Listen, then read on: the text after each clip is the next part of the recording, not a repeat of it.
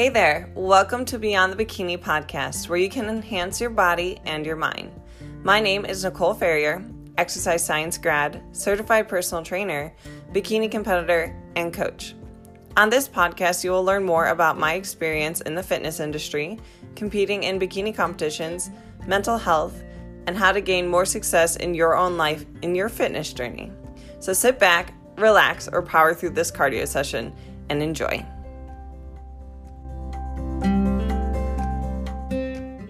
Welcome back, guys, to another episode on Beyond the Bikini Radio. So today we are interviewing David Mathis, and I'm super excited to have him on the podcast today because we chatted more on his struggles with disordered eating and his struggles with going through therapy, getting over disordered eating, and how he recovered and become the online coach that he is today. David has a master's of science in exercise science, and he's a grad from USF. He's also a U.S. Army combat vet, an ACE certified personal trainer, a CrossFit level 1 coach, and a coach for Team BioLane, which I'm sure you guys know who Layne Norton is. So really excited to have David on. And again, I wanted to bring him on because I feel like so many men don't talk about their relationship with food and their relationship with exercise. And it's really important to note that not only females struggle with this, but men do as well. So thank you again, David, for having you on. And if you guys are enjoying Beyond the Bikini Radio, make sure that you share this with a friend, or if you could do me a favor, give me a rating and review on iTunes, or make sure that you tag David and let him know that you enjoyed the podcast episode. So you guys can find more information down below in the podcast episode details.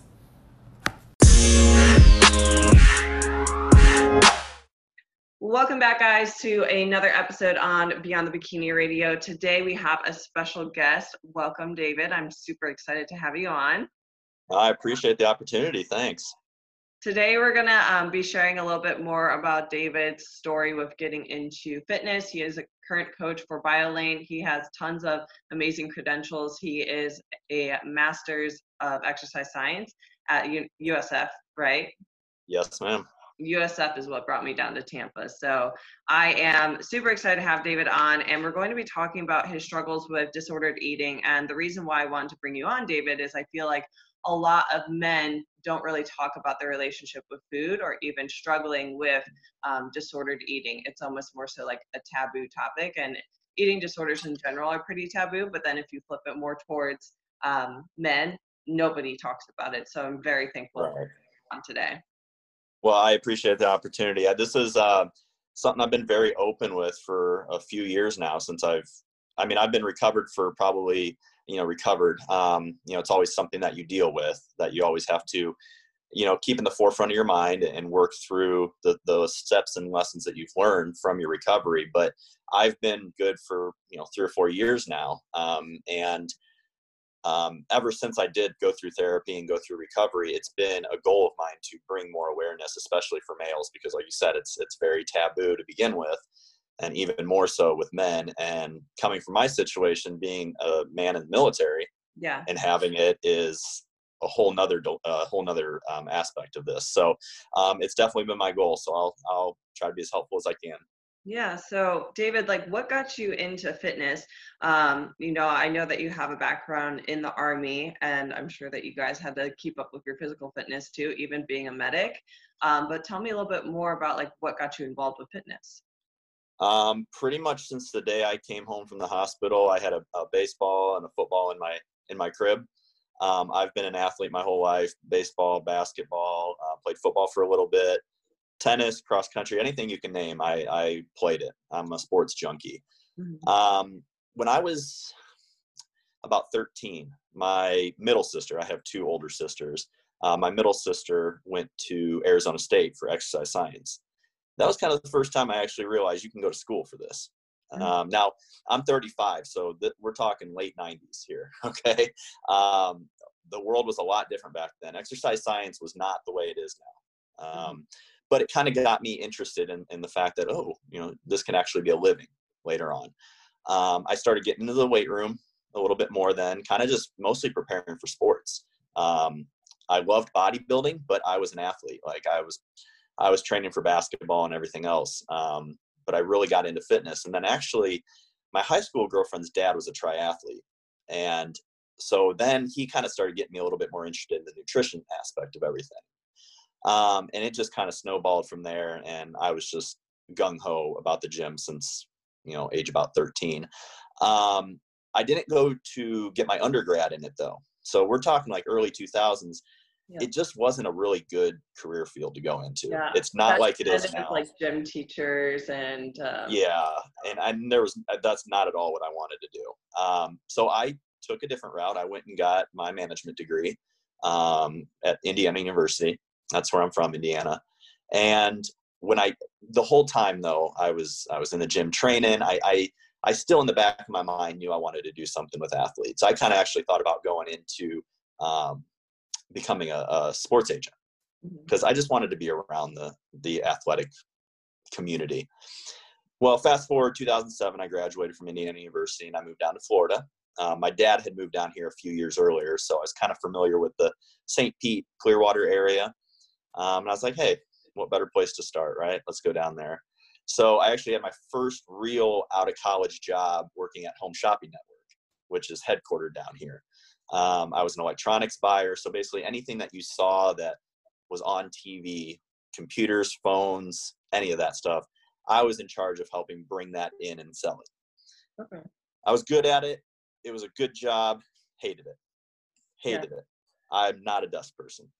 And so at that time, I started looking into getting my personal training certifications. So actually at that time, I got my ACSM personal training certification. And I actually went out to San Diego for a week and did my CrossFit level 1 certification. Mm-hmm. That's right around the time that CrossFit started getting big. It was like 2008 time period. It just started taking off, nowhere near what it is today.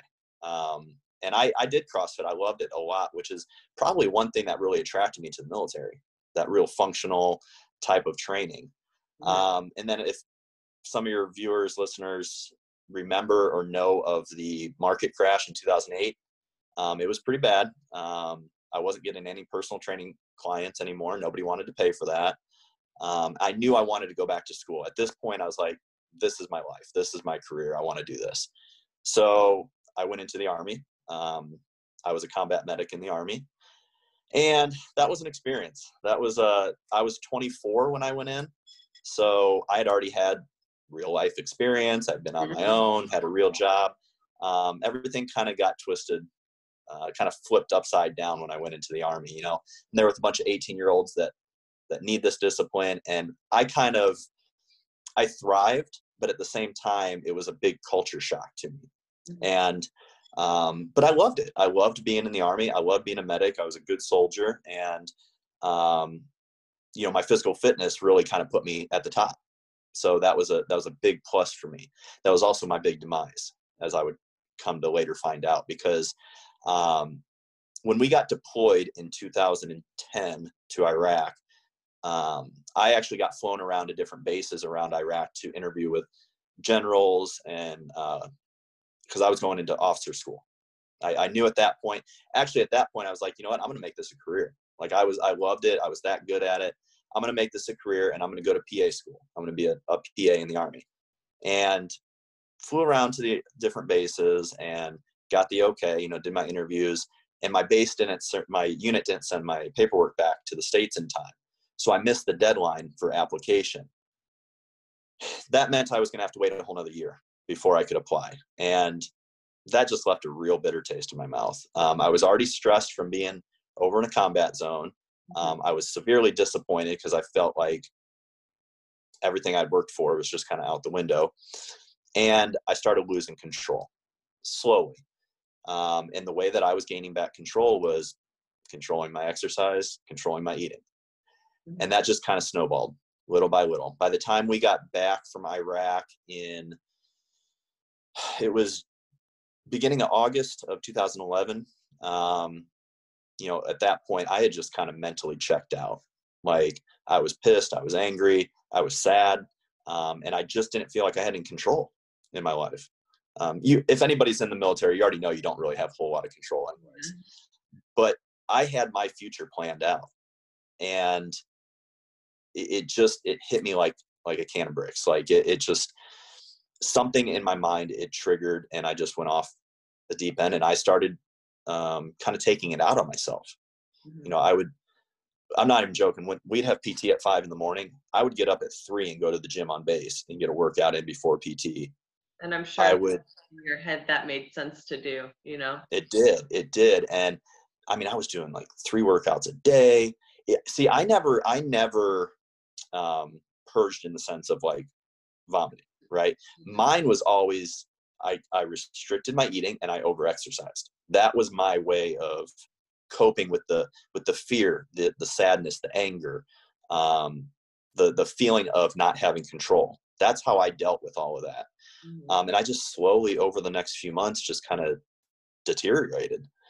And honestly, the only reason why I went into the doctors to get looked at, this was like right after Thanksgiving in November. We had a PT test, and I was stationed up in Seattle, right outside of Seattle, Washington, at Joint Base Lewis McChord. And it gets cold up there, right? So we're out there, we're running in t-shirts and shorts. That's what our PT uniforms were. And I always killed it on PT tests, like killed it. My 2-mile time was like 11:30, like killed it. So that PT test, I got like a 13 something. I don't even know. Still passing, still great, a great time. But in my mind, I'm like, well, something's wrong. Like, why did I drop off this much? So I thought I was just sick. I thought maybe I had, I don't know what. So I went into the clinic on base. I was like, something's not right. I don't feel good. Like my PT performances are going down, all this stuff. And actually the PA that was assigned to our unit in Iraq was the PA on base. So we already had a really good relationship. Captain East was his name. He's now out of the military, but he knew something was up. I had deteriorated. I just was the only one not seeing it. And he's like, listen, I want you to go over to the hospital. I want you to get some tests run and everything. I'm still convinced to this day, fully knew that I was not going to leave the hospital. Like, I think he made a call, said, do not let this guy leave, because I wasn't in my right head. Yeah. I described it to therapists later on as like I was looking down on my body, and I knew what I was doing was wrong. I knew it was harmful, but I couldn't stop it. Yeah. So I was just like looking down, and I was like a puppet, like going through these motions. And so I got checked into the hospital there, like beginning 1st or 2nd of December, I believe, of 2011. And I didn't leave again until mid-January. I had developed pneumonia. So I was deteriorating really fast. Like, if I didn't check in that day, they probably would have found me collapsed in my room at some point. I was in the ICU for like 30 days. My weight dropped down to 95 pounds. My resting heart rate was 25. Oh, wow. Yeah. They actually called my parents and flew them up to base because I was not expected to make it through the night. Luckily I did.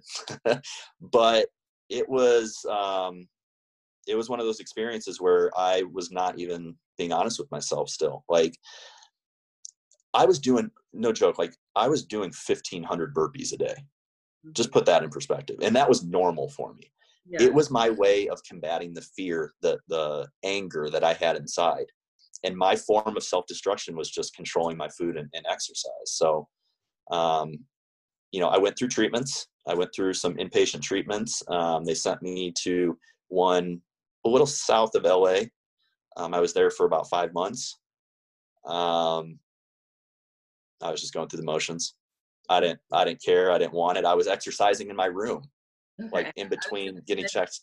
Were you resilient to treatment? Because I think a lot of people in their disorder, it's like an addiction, and you create these rituals, and then someone's telling you to change, and you've like developed it in your head that, like, I have to do this. So there's like a little bit of like OCD tendencies, but it's like eating disorder related. I even know, like, for myself, it's funny that you say the burpees. I used to work out in my room, like really late at night when my parents would go to bed, or like downstairs, where I would like go out for a run. If it was like late and I felt like I overate, it'd be like a serving of Halo Top, and I'd like go work out. Right. Messed up. But I would do it in secret and hope that no one would like find out.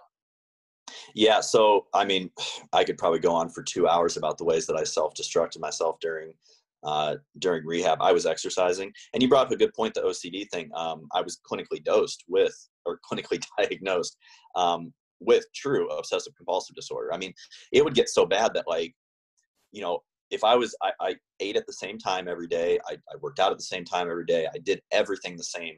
I wouldn't even like hit the microwave until it read a certain time.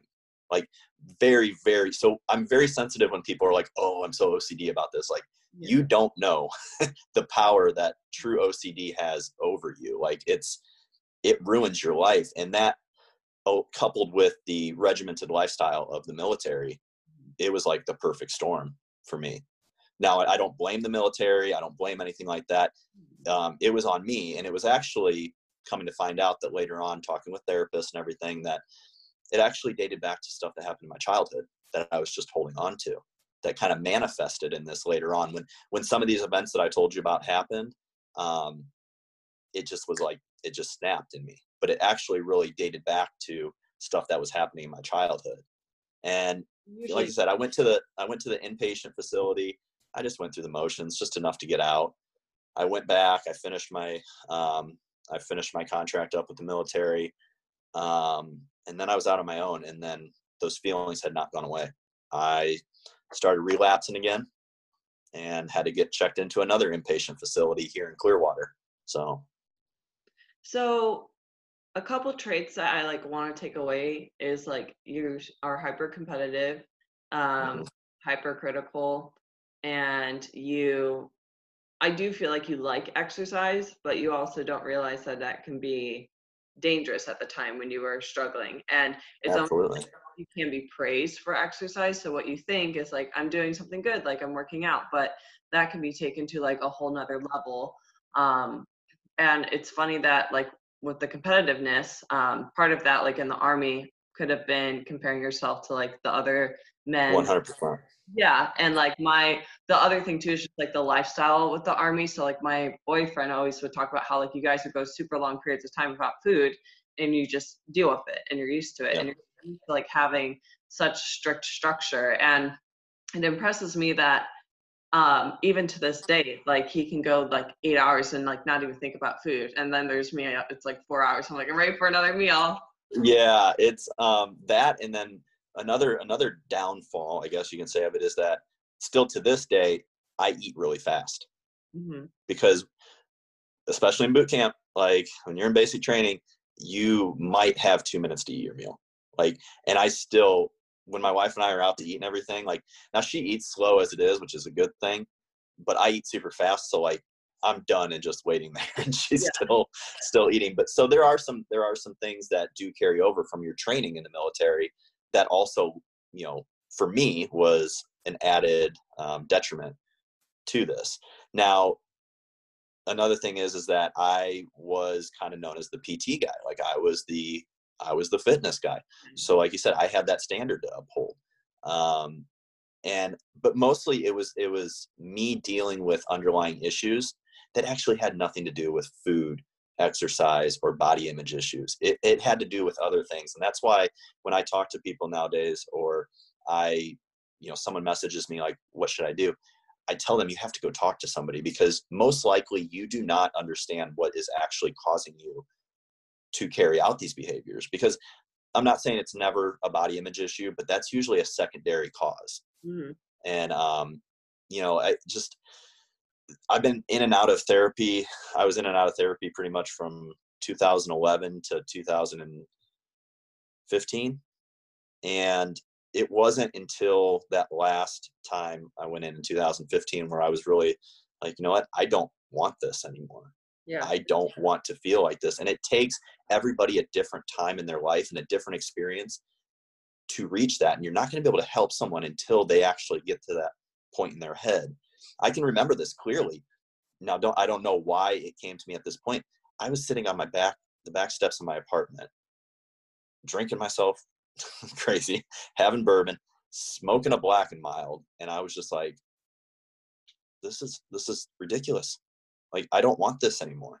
Yeah. And I had been seeing a therapist at the VA. out by the beach. And I told her, I was like, listen, I need help. Like, I'm ready. I've been going through the motions, but I'm ready. And that was the start to my recovery at that point, my true recovery. Mm-hmm. I kind of went through something myself. Like, I've had multiple relapses, which my disorder would like relapse into a different disorder. So like it was over exercising, and then anorexia, and then bulimia. But I always had like an anorexia bulimia subtype. That's like my technical diagnosis. Um, Yeah. so yay. With my disorder, what made me like want to change was when I drove myself to someone to talk to, and they're like, you can die, like you can die from this. And I'm like, the fact that like I know, like I knew deep in my heart that I had something more to offer the world than just what I was currently doing. And I'm like, I don't want to have like cardiac arrest, and like that would be horrible. And I realized how selfish I was being, and how like me focusing on all these other areas of my life. And I was under a lot of stress too at the time, because I was just post college and I was working like a full-time job doing in-person training and still trying to do my coaching business. And I was just really burnt out. Right. I had no life. So it kind of sounds like the same situation with me is your life dramatically changed. Yeah. And that kind of threw you off a little bit. That completely changed, like probably added a lot of fear to your life, because the unknown. And that's what I found, is a lot of the unknown is what was causing my fear. But And I'm sure that the food probably comforted me to some extent, because I wasn't by family at all. I was living like 2 hours away from them. So that probably comforted me, and I probably felt bad. And then again, you yeah. can get like a dopamine hit too when you are Oh, 100%. Yeah. Well, I don't know if this is how you felt, or maybe you haven't even thought about it, but this is also something I picked up during therapy, is that I felt so alone. And the one thing that I loved the most was being active, being in the gym. Like I said, I was an athlete my whole life. It's what I knew. It's what I loved. So it turned into my best friend. Mhm. And it's like when you're alone and you're sad, who do you go to? You go to your best friend, right? Yeah. And that's kind of the justification, I guess, in my head, is like, well, hey, like you said, this is healthy. This is good, right? So more's got to be better. And that's what you're taught in the Army, is that more is better. And that's just not reality, right? And that's definitely something, as you seem like a very type A person as well. And that's something that we probably have a very hard time letting go of, is that perfectionism. And it took me years, even sometimes today, I'll admit, I still have a hard time letting go of that perfectionism. I've gotten a lot better, but I also think now that I've learned to use it in a very positive way. Like, I'm very realistic that I'm not going to be perfect, right? Whereas before, that wasn't even a thought in my mind. Now I use it to drive towards perfectionism, but I don't let it control my life. If I don't achieve perfection, I don't think of myself as a failure. I look at different achievements along the way and use that as motivation and determination to keep going. Where a lot of people that fall into the eating disorder habit is they never get out of that perfectionism mindset, and that's really what the downfall is, because you're chasing something you're never going to achieve. Mm-hmm.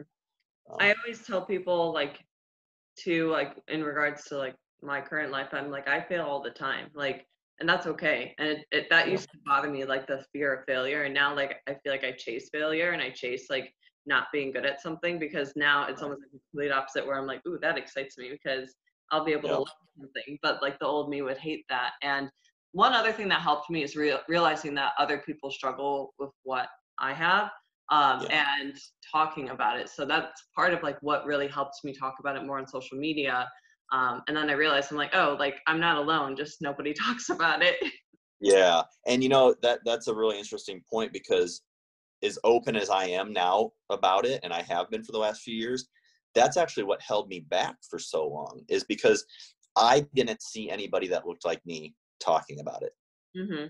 Like, I didn't really have I guess I You're not can't the say that. I probably had a little shame and embarrassment, Mm-hmm. but I also didn't have any role models to be comfortable enough to open up about, like women. Also, a lot of women have a lot of women that have gone through this, that make it a little bit easier. I'm not saying it is easy, but it makes it a little bit easier. But when you're a male, especially one who's this manly male who's coming from the military, and you don't have anybody else that's speaking out, you do feel this shame, you feel this embarrassment.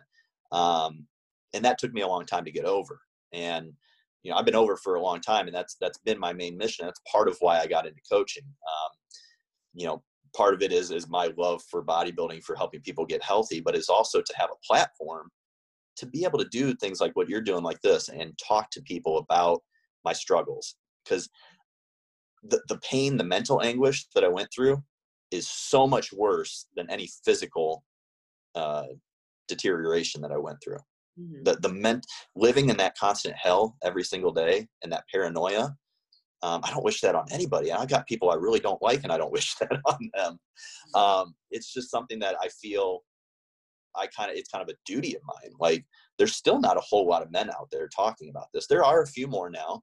And I've connected with them, and they're become kind of acquaintances, but there's still not enough of us speaking out about this. And that's why every month or so, every couple months, I like to put up a reminder or make a post about it, because you gain new followers. People don't really know a lot about your past. And I think it's important to continuously keep talking about it, because it's an issue that unfortunately is only growing still.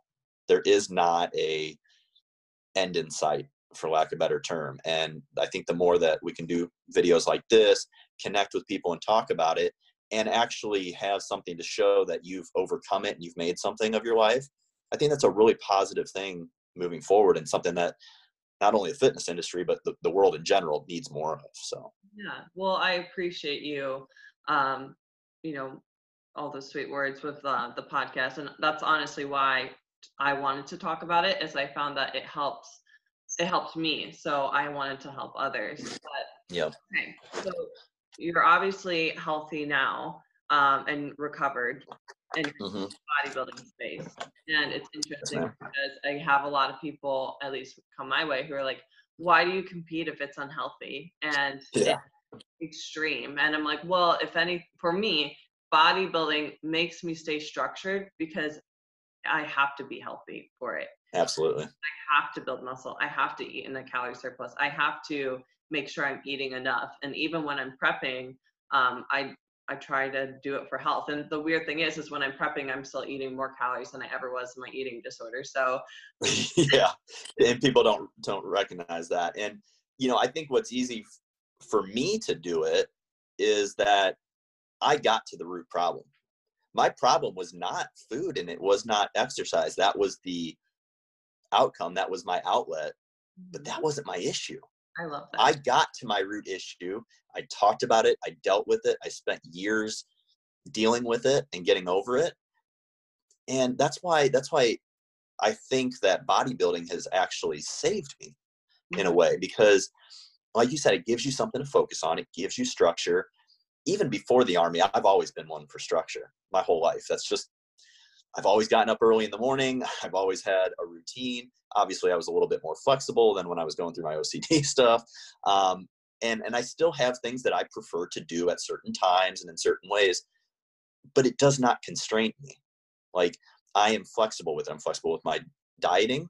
I'm flexible with my training. I'm flexible with my scheduling, things like that. And I think that bodybuilding has given me that outlet, that competitive outlet, but also given me a platform to be able to use my experiences to help others. Now, for a few reasons, I actually have not been able to compete yet. I'm actually planning on it in 2021. A couple years ago, I had built up, and I actually went through a prep and just realized I don't have as much muscle as I thought I did. Mm-hmm. And for me, this is not about getting up on stage and just getting photos. This is what I love. This is an art form to me. I'm going to be bodybuilding when I'm 50.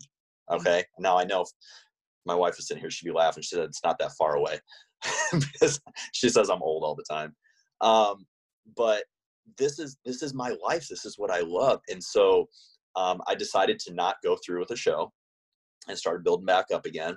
And then I got into grad school and all this stuff. And I've just decided to just keep continuing to build until I get to a point where I feel that I want to get on stage, which I'm looking at 2021, kind of late 2021, because I had a couple setbacks with injuries that kept me out of training for quite a while in 2019, which was a whole nother story and really frustrating.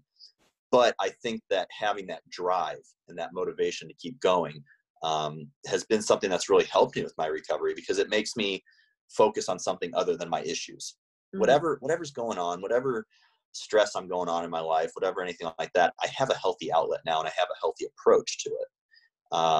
Now I love it because I'm also able to help other people get ready for the stage as well. I had two people last year, a guy who took second in an NPC Open bodybuilding show in Texas. He's doing Pittsburgh this year, so we're really excited about that. I had another guy who did two shows in men's physique. He got second and third. I've got 4 girls right now in prep. I've got, like I said, my guy that's doing the Pittsburgh this year. So I get to work what I love. I get to work my craft. I've had some of the best mentors in the business. Not to mention, this is what my life has been devoted to this since 2008, pretty much. So it's really rewarding for me to help others achieve their goals, not only on stage, but lifestyle, losing weight, building muscle, reverse dieting, while I'm still able to work towards my ultimate goal. Because like I said, I want to do this till I'm 50, 60 years old. Like, I want to be one of those old guys up there, in the Masters division, Masters Pro, still getting it done. I just think there's so many great life lessons that you can learn through bodybuilding. And there's nothing that you can't, there's no life lesson that bodybuilding can't help, right? Or the gym that can't help you learn. You learn discipline. You learn, you learn hard work. You learn prioritizing. You learn your diet. You learn recovery. Everything, mental toughness. I think this is just such a great, passionate sport. And I started a new series on my YouTube channel interviewing people. And I talked to you about this, how I want you to come on for that too. Interviewing people that I feel represent bodybuilding in the right way. Because there's a lot of internet bodybuilders now, right? And I don't think a lot of people understand the mentality that goes into it, how it's a lifestyle. Like, I've just got an episode releasing today that I had John Jewett on, 4th place in the 212, Mr. Olympia last year.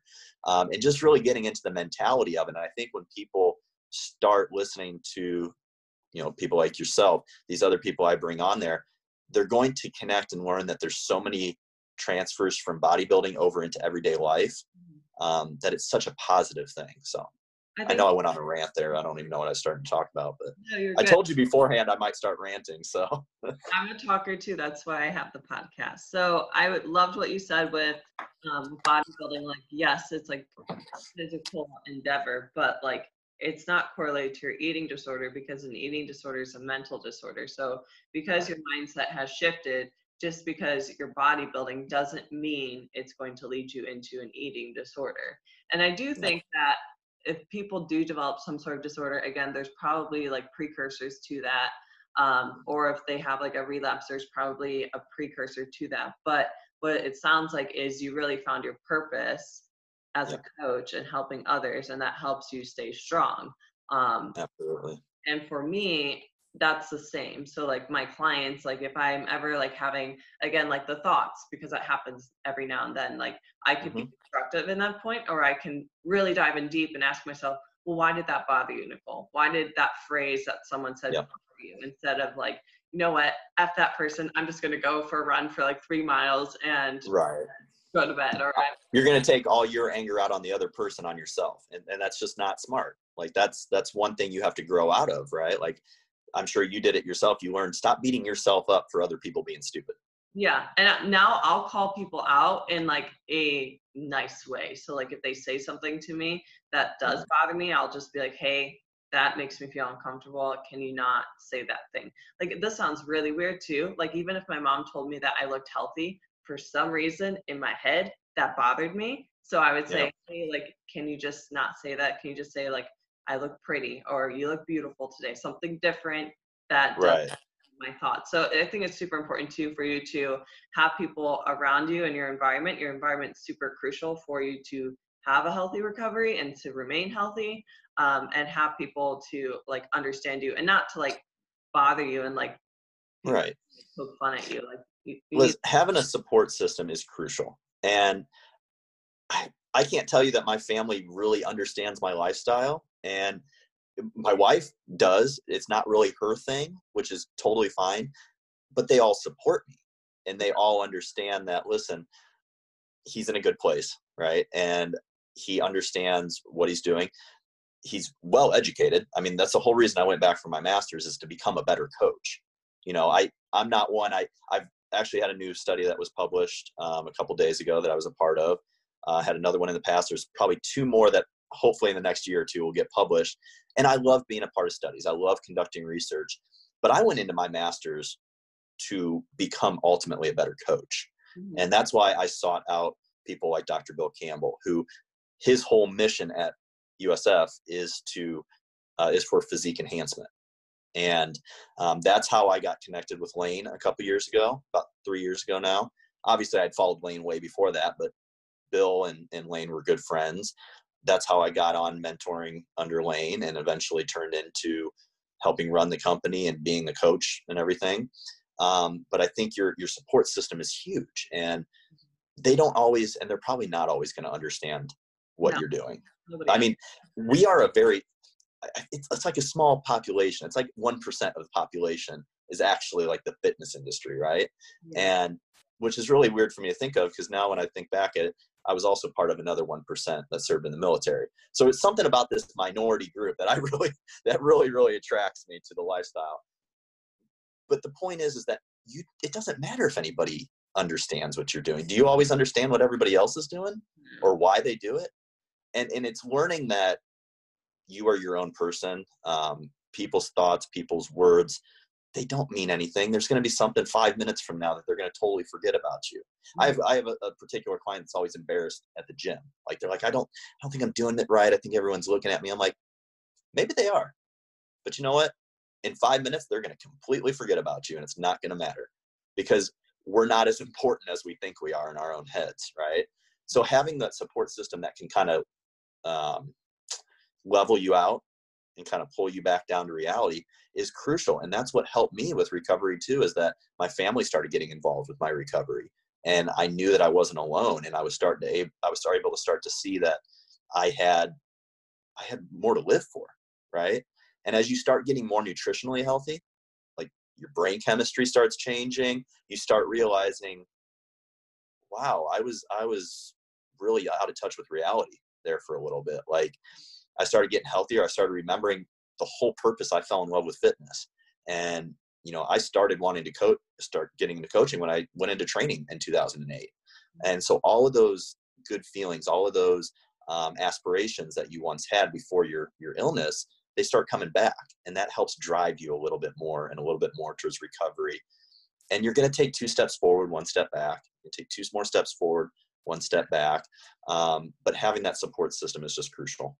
Yeah, I mean, you're definitely going to have moments when you feel not the best, and you feel like, oh, like, again, like, thoughts and stuff will come up, but it's more so if you take action on it.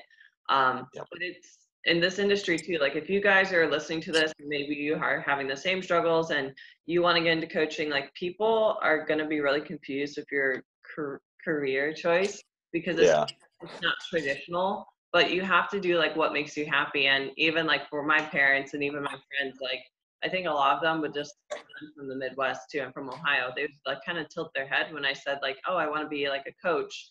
And we were like, what does that even mean? Like, you have a degree, like, go get like a normal job. And I'm like, well, this normal job, I'd still have to live at home. So right. I didn't know you're from Ohio, Indiana. So there. Yeah. Couple Midwesterners. I've only been in Tampa for a couple months now, but Ohio is just like a different mindset of just tradition. And I was the first person in like my family, like just like immediate family, to get a bachelor's degree. So like they were like super excited that like, oh, like, you got a degree, you're set for life. And what was I started making content on YouTube when I was 14 up to 22. And I've kind of stopped because I'm focusing on like, Instagram and TikTok and podcasting and all of my clients. So that's a priority right now over YouTube. But just creating content then was like a good outlet for me. And I always thought at like a young age, like, how can I like do what I love to do and like kind of get paid for it. And it took a while, Absolutely. but I realized that a lot of the people who are working with me now have been watching me for 2, 3 years. And that's why it also like helps me stay strong, because like I don't want to go back to that. Okay. Because no Yeah. one would want to work with me then.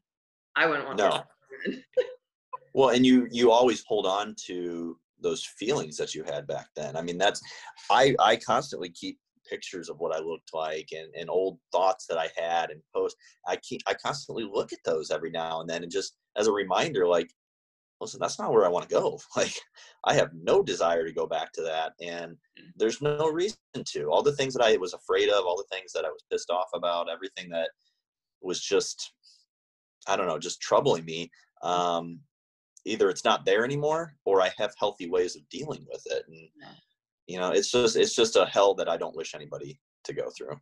And I just like enjoy the little things a lot more, like going out to eat. Like I love going out to eat now because I feel like just recently I've been able to do that and not stress out about it. And I get to Yeah. choose what I want and everything's fine. And that, like, I get people DMing me. They're like, oh, like, I'm so nervous to go out to eat. Like, I feel like the macros are going to be off or this or that. I'm like, look, macro tracking is great, but just like anything, it can be taken to a whole nother level and it can be Right.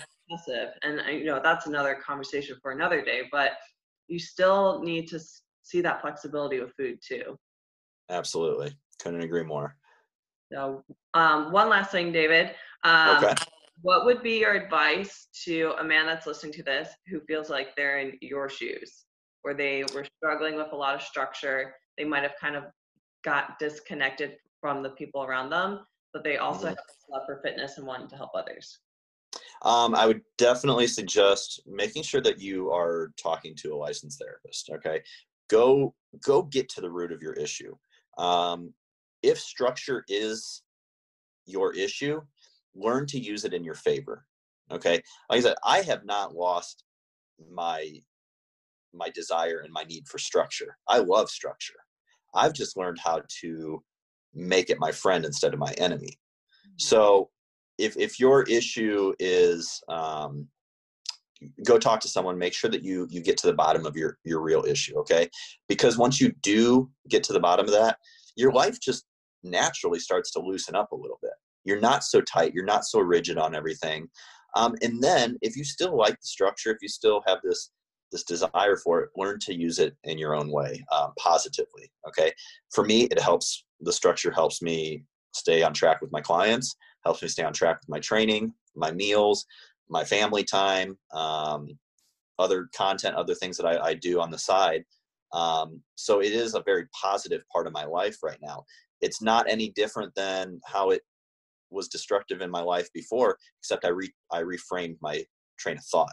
Okay, so that's what I would tell someone is figure out what is causing you to partake in these eating disorder behaviors, get to the bottom of that, and then learn to use your rigidity, your structure, all that for a positive impact on your life, because it can be a very positive thing.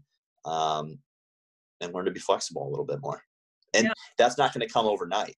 Like, you need to take baby steps with that. Be flexible. Maybe for someone, it's one day a week you try training at a different time of the day, just Yeah. one week. Or maybe it's one meal you try not tracking for that one meal or something like that. Make baby steps. Like I said, this did not happen for me overnight. I've been in recovery since 2011. Okay. I went through recovery. And even though I haven't been in like an actual inpatient facility or outpatient since 2015, 5 years now, doesn't mean I still don't practice that stuff on a regular basis. You learn tools. That's what's probably most important about therapy. You get to the bottom line, you get to the bottom issue, the underlying issue, and then you learn tools that carry over for you the rest of your life. Mm-hmm.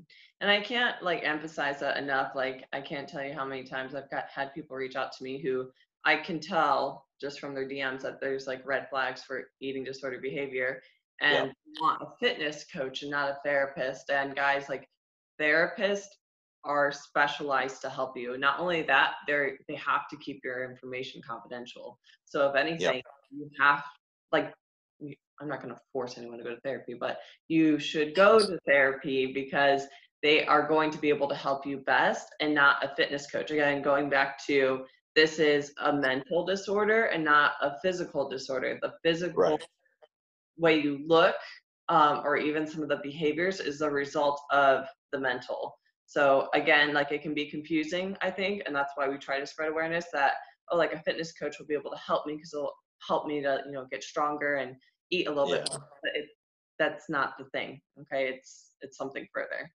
Right. I think that's been one of the biggest strengths of being a coach, is that I can recognize, like you said, those clients that come to you with these behaviors or the comments they make and stuff like that. You can kind of pick it out, and you can be the one to suggest that they go see someone. I've turned people away because I'm like, listen, you need to go get therapy. You need to go work this out. I'm not the one to work with you right now. And I have no issue turning clients away if it means that they're going to go to actual therapists and get help. So. Yeah, and just giving them tools too. Like Nita, you can even like go on there and do like a screening quiz, and then you can like look up local therapists to you. Yep. It's such a prominent thing, guys, unfortunately. But there's also a lot of great organizations, a lot of great people to reach out to for help. So.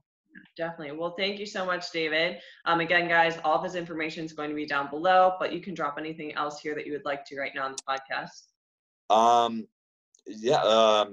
My Instagram's at Mathis Fitness, MATHAS Fitness. Everybody always spells Mathis wrong.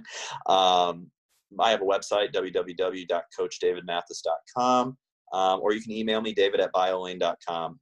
I also have a YouTube channel, which I think she'll link below, and I'm actually going to have her on my channel soon, so make sure you go subscribe because you'll want to hear our conversation as well. Yeah, lots of great content. But thank you. Yes, thank you for having me on. I really appreciate this opportunity.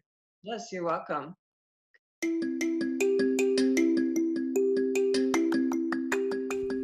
Hey guys, on the Beyond the Bikini podcast, I talk a lot about training and nutrition. Trust me, it can be hard to hit the gym consistently, track your macros to a T, and feel like you're making progress. So whether you're a newbie in the gym or someone who's been hitting the gym consistently but possibly hit a plateau, then I recommend you check out my one-on-one coaching. No, I do not only coach prep clients, but I coach lifestyle clients as well. I would love to hear more about your goals, so feel free to apply for my one-on-one coaching down below at the link. There we can discuss what you're wanting to accomplish in the gym, with your relationship with food, and how I can help you reach your goals.